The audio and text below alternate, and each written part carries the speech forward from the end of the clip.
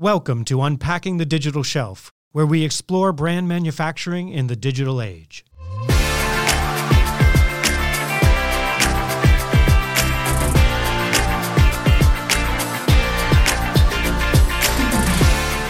Hey everyone, Peter Crosby here from the Digital Shelf Institute.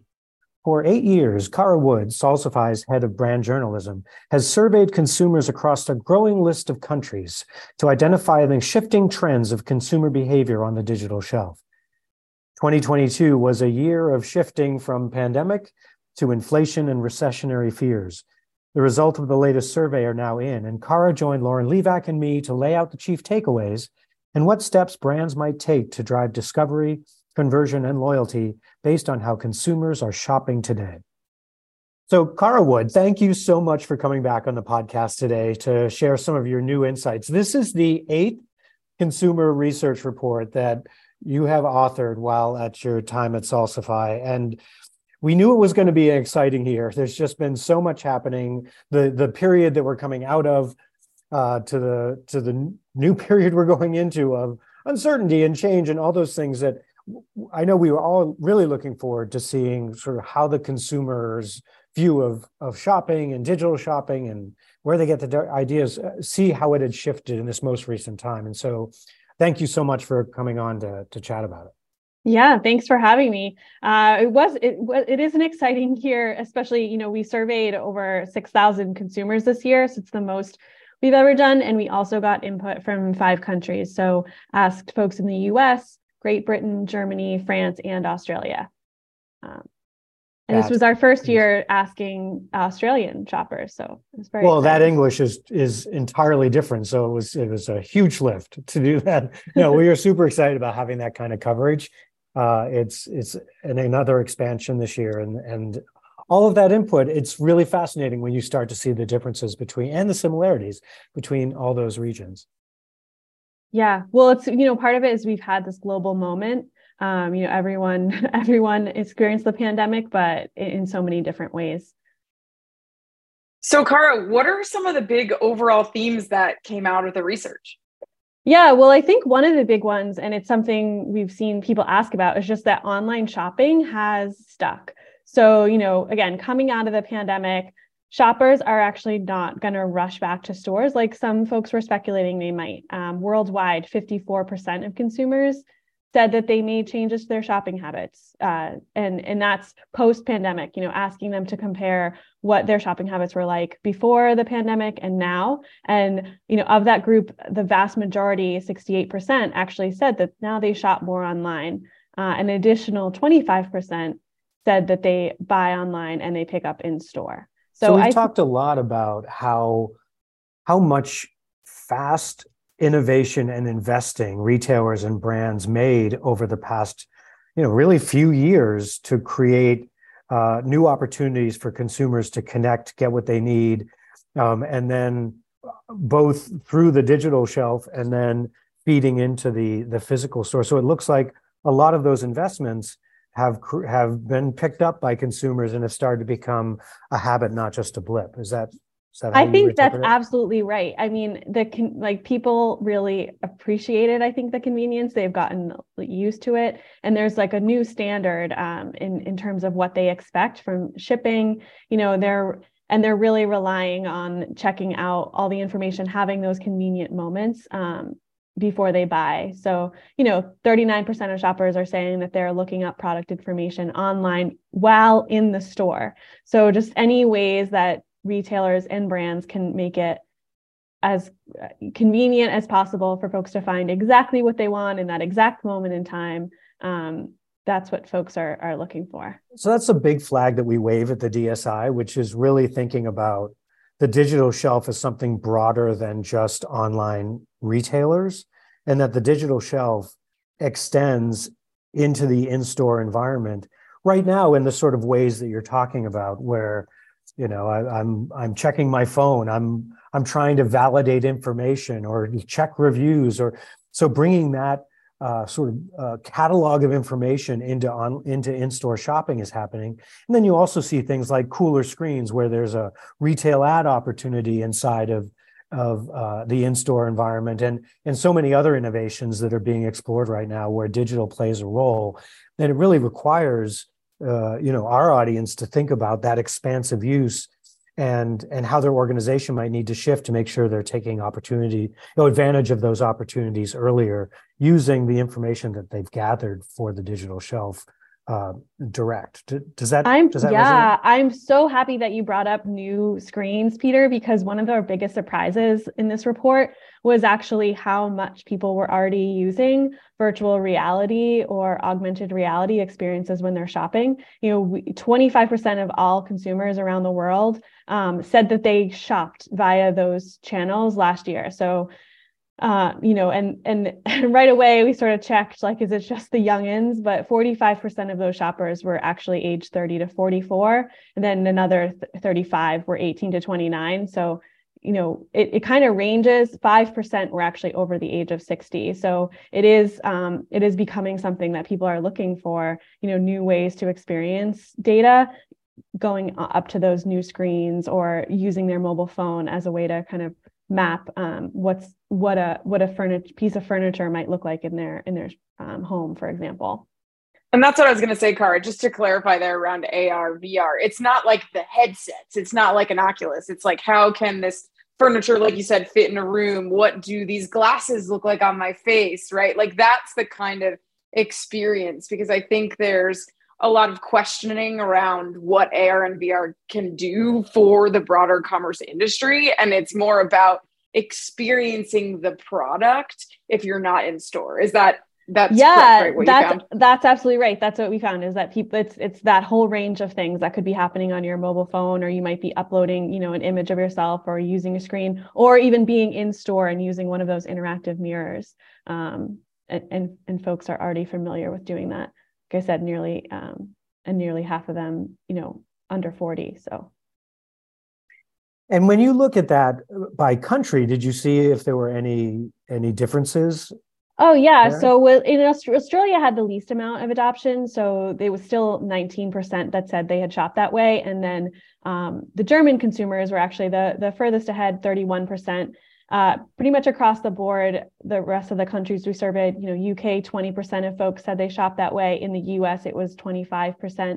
And in France, it was 29%. So you can see a little bit of variation there. Like I said, Australia has the least amount of adoption, but it's still a pretty significant portion of the population.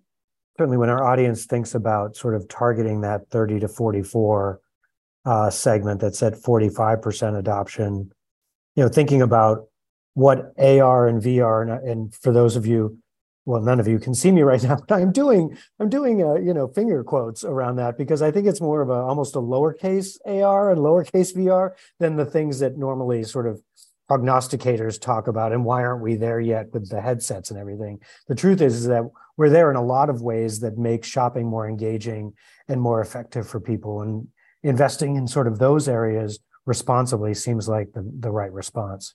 Yeah, that's absolutely right. And I think from a brand perspective, I think it's important to call out with the things like click and collect or curbside pickup and AR, VR. These are all the things that consumers are looking for, right? So it might be additional cost on the brand, but you're reaching consumers the way that they want to be reached. So I think holistically looking at your business to understand where can you either test and learn or build in some of these new experiences. So it's not just the option of in-store versus online, and you're really kind of creating that omni-channel experience is really important based on the data and what consumers are actually saying. So I just re-emphasize that, because the data is showcasing how consumers want to be talked to, how they want to experience things. And it's really important for brands to be able to build that into their overall plans. Right. And so, Cara, this is a global report. So we talked about some of the trends around AR and VR, but what are you seeing around the world? Maybe let's take a clothing category, for example. Like if someone wants to buy a Chanel coat, perhaps, like what are you seeing across countries? So I think one of the things to keep in mind too is we asked folks about how they were feeling with inflation and pricing rising. And one of the biggest categories, you mentioned clothing, one of the biggest categories that's going to see a hit or some price conscious shopping is clothing. And in France in particular, 77% actually said that they consider buying the generic label, and 56% said that when price was the reason that they would buy generic. The other 21% said when things were out of stock is why they would buy the generic label. So brands are kind of having to work a lot harder to sort of win mind share. I think the other interesting thing that leaps to mind that's happening in France is that folks are shopping more eco-friendly. So in addition to thinking about their wallets, they're also thinking about the wider world. And 16% of French consumers said that they started shopping more eco-friendly during the pandemic itself, like thinking about global impact. And so in doing that, in that being a way that they shop, they're actually now looking for more information that supports those decisions. So 46% said that the way they shop for clothes is they actually want to find out how sustainably it was made. I think folks on the call will know that clothing has your reputation, your use of plastics, the way that it's made. People are now a little bit more aware of that. And so that's information that consumers are looking for. Another really and Cara, really quickly about the sustainability piece, like Amazon has a sustainability tag. So Amazon Fashion has the ability for you to tag things like that. So where brands can find different retailers and how they're addressing sustainability, Target has different icons, Walmart has a new program that's coming out. So content is so important and people are going to search by sustainability. So having that included in your taxonomy, having that included in your titles and your descriptions is going to be even more critical to being able to do that. Yeah, yes. That's part of winning the algorithm, I think, is the brands that are able to uncover those merchandising opportunities. If you have a way of being able to find out what the updates of your attributes are from your retailer and respond to them quicker than your competitors, in that search term area, you will show up higher on the search page than somebody that has not responded to that. You won't even, if you don't have it, you won't really be prioritized at all. So those moments are not only sort of, oh my gosh, my retailer is asking me for something else, but they're in fact showing you, and I think our audience knows this, but I think redoubling the efforts to make sure you're finding ways to see and as much as you can automate that process of responding to particularly your key retailers for these merchandising opportunities is going to help you on your growth path this next year. Sorry, Cara. No, I was going to say you're absolutely right, and there's some U.S. examples that we all think of, and in France, there's actually even more of a push from the government to make sure that you're surfacing this information. I know there are a few digital apps that they use in France where they can shop ethically first. And so to your point, if you're not there and you don't have the data available, you're not even showing up on the app itself. Another thing that surprised me, or not surprised me, but is a growing trend in France is the ability to actually buy secondhand clothing. And so I have started to see some brands actually offer, opportunities to buy something that's been turned back in. And in France, that's an even bigger trend. Yeah, and there's and this, to me, that ties not only into sustainability, but into the amount of consumers, 77% say they consider buying generic label store brand for clothing. That's about value. And so is, as much as it is sustainability, buying clothing secondhand is about value. And we've had a number of guests on the podcast that have talked about the need in this environment for brands that want to compete and that it makes sense for their brand. Like luxury brands, it may not make sense, but for a lot of apparel brands to have a value line that might not be your top line, it may make sense in this new environment so that sale doesn't go elsewhere. Yeah, I think that's happening overall is folks are really looking for, is this thing I'm about to buy going to last me? I mean, we saw it show up in a different way in Germany, just consumers spending more time researching products. So again, when we asked folks what they were doing because of rising costs, 35% of German consumers said that they spend more time researching just to know. And then 56% said that product quality had actually become more important to them, that get the value from what money you're about to spend. And on the digital shelf, that needs to be communicated without that consumer touching that product.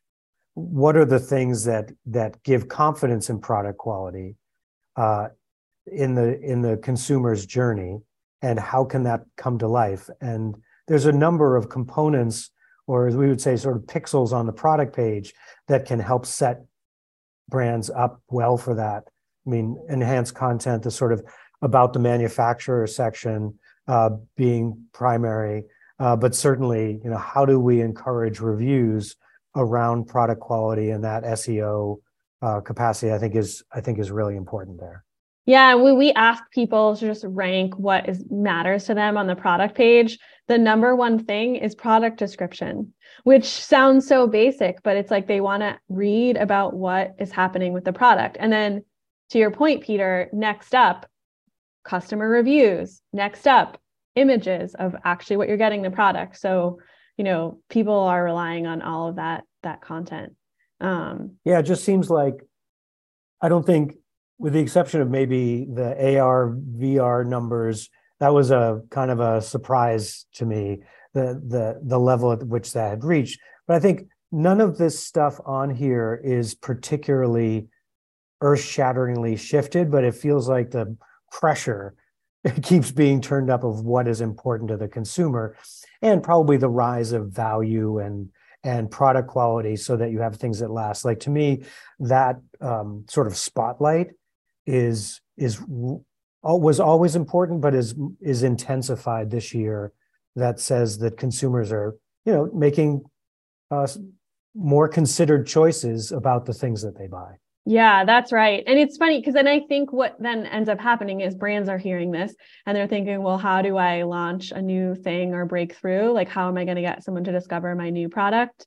So one thing I'll just say, and again, this isn't necessarily a surprise, but people are still discovering what to buy. Again, using Germany as the example, like folks finding stuff through social media, then the shopping apps on their phones, and then actual search engines are the top 3 reasons. So it's that browsing feeling, and then knowing that once they find your product, you really have to show the quality, because that's what they're going to be judging you against. And that top 3, that's a different order of precedence than we've seen in prior years. For search engines to be number 3 tells us something, right? Which we already knew, but consumers are telling us that. I'm so glad you said that, Peter, because what's not on that list, which is also a way that we usually expect consumers to find products, is Amazon as just or retailers that are aggregating lots and lots of product content. We're seeing things that are either personal to you on the phone, so global like a search engine, or the social media where you've got the influence of who you follow and who you trust, versus a retailer who's aggregated that content. Retailers showed up on the list, but just to call that out, that folks are, when they're looking for a new product, they're really casting a wide net. When we ask them about how they research, that's when a lot of the aggregate retailers came up, like an Amazon product page is going to matter to them then. I think it's interesting because when you think about how strong and important ratings and reviews are, I kind of look at social media as a large platform of ratings and reviews, right? Because it's real people using it day to day. So it makes a ton of sense that that's a number one place that people would go, especially when they're connecting to value, right? It's in this economy, spending money, people are more frugal. So making sure they get the most value. I think using social media apps is just a new way to be able to enable that. And I think also this reemphasizes the fact that brands still need to do brand building, right? We had a ton of conversations on the podcast about how brand building is still incredibly important in order to be successful on any of these channels. Yeah, it's true. What are the Brits up to? What's happening over there? Well, I always think, I guess one of the things that I wanted to definitely highlight on this was just what's happened with grocery shopping there. In part because, it's a small island country and we asked folks sort of what had changed with them, what their expectations were around delivery. So, 41% want same day options, 56% say that it's important to know that things won't actually show up crushed. And so these are some of those, again, they're basic, but when you think about what folks have just gone through with the pandemic and now coming out of it, still shopping online, and still buying their groceries online, it's even more important that what shows up arrives on time and edible. And then folks also, another thing, we talked about what people are looking for about the products they shop. 30% want lots of brands to choose from, and then 25% want dietary friendly options. So you might think you check that box, but making sure that you do on the app that they might be shopping from. So are you showing up as dairy-free, gluten-free? Are those keywords integrated into your product description so that consumers who are looking for it feel really comfortable? And then 23% wanted locally sourced. And so that's another thing that you need to make sure speaks across your product listings, especially in grocery.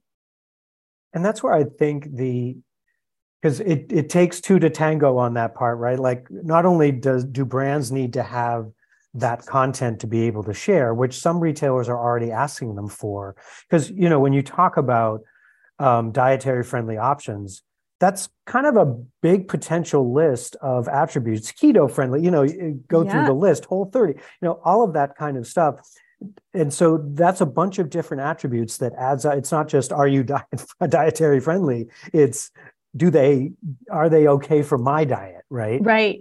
And then the other piece of that equation, of course, is that the glasses that they're looking at to find that out, whether it's Instacart or some other app, like all of those retailers or shopping apps need to accept and ask for those attributes. And that's part of the problem, is not the brands don't have the data, but that those retailers have just not set up being able to accommodate that data in their schema. And so it takes work on both sides to be able to do that. And in this case, the retailers that answer those questions sooner will gain more loyalty from their consumers.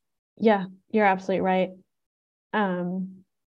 Well, so I mentioned at the top that we also asked Australia for the first time. So I want to make sure that I make time to talk about what's going on there.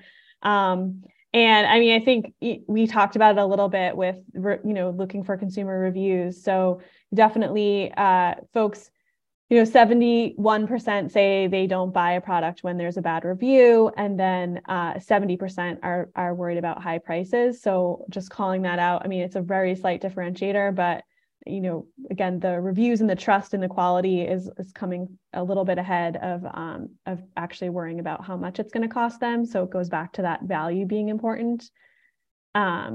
And then 51% say when they don't have enough product information online, that's the reason they pass on the product. Interesting. I'll tell my audience, you're lucky, because I was going to ask Cara to actually do each one of these sections in the accent of the country, but we both decided that was not a good idea. So thank you. I would like to do a version with that though, Cara, at some point, if you don't mind, because we'll put it up on social media. So let's come home. From a U.S. perspective, what really stood out to you? Well, I mean, one of the big things, and I feel it myself, is experiencing stockouts. So the U.S. U.S. consumers were experiencing the most empty shelves. 73% said that in the last 3 months, items weren't there. And so when you compare that to last year, when only 43% of consumers were affected that way, you can really see that jump. And then, just because we're in 2023, when you say last year, we're talking about their experience in 2022 was 73% had that experience. And then in 2021, 43%. That's right. Thank you. Yeah, because we ask folks, the survey ran at the end of November. Yeah. So November 2022. So folks are talking about that window of time. thinking back to the window of time between August and November, essentially, back to school shopping, and maybe some holiday shopping that they're doing, preparing meals for their families, like all of those moments, folks were feeling like they weren't finding everything they needed year over year.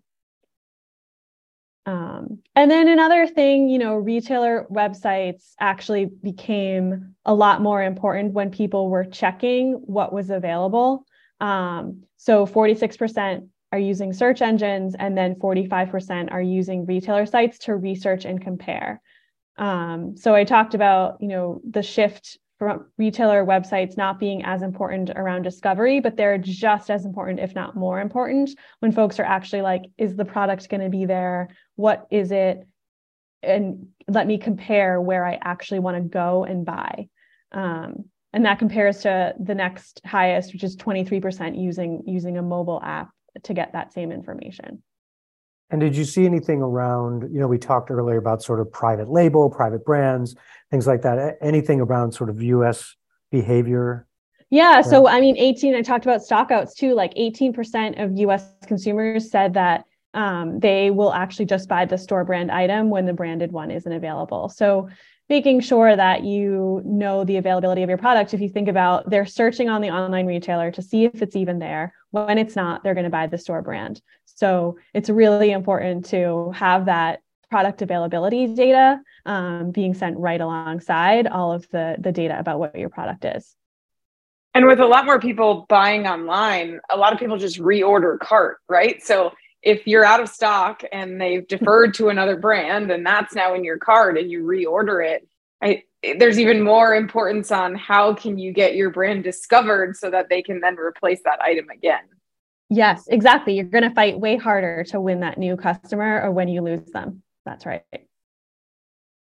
So really, when I sit back and think about those themes that we've been talking about, the ongoing stickiness of shopping online, the greater importance of value in the consumer's mindset, and that part of value is, do I get the product I expected? Is it a quality product? Will it last? And then other things sort of go under that, such as sustainability, et cetera.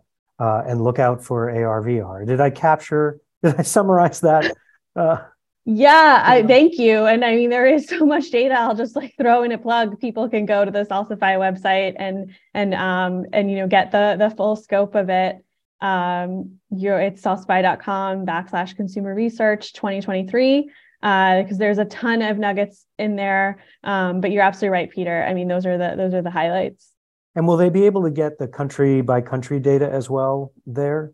Yes. So we actually have global data, and then we have an interactive report. Folks who've seen our last year, it does the same thing where you can toggle back and forth and sort of see what matters on each product page, country by country.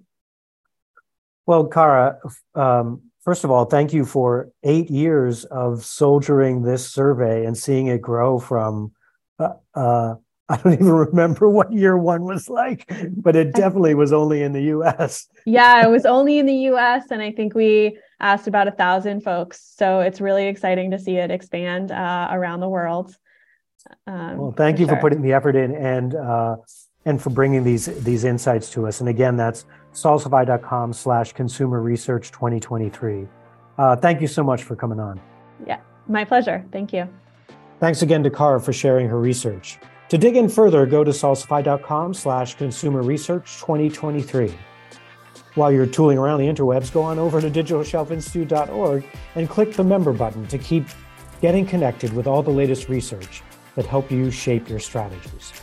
Thanks for being part of our community.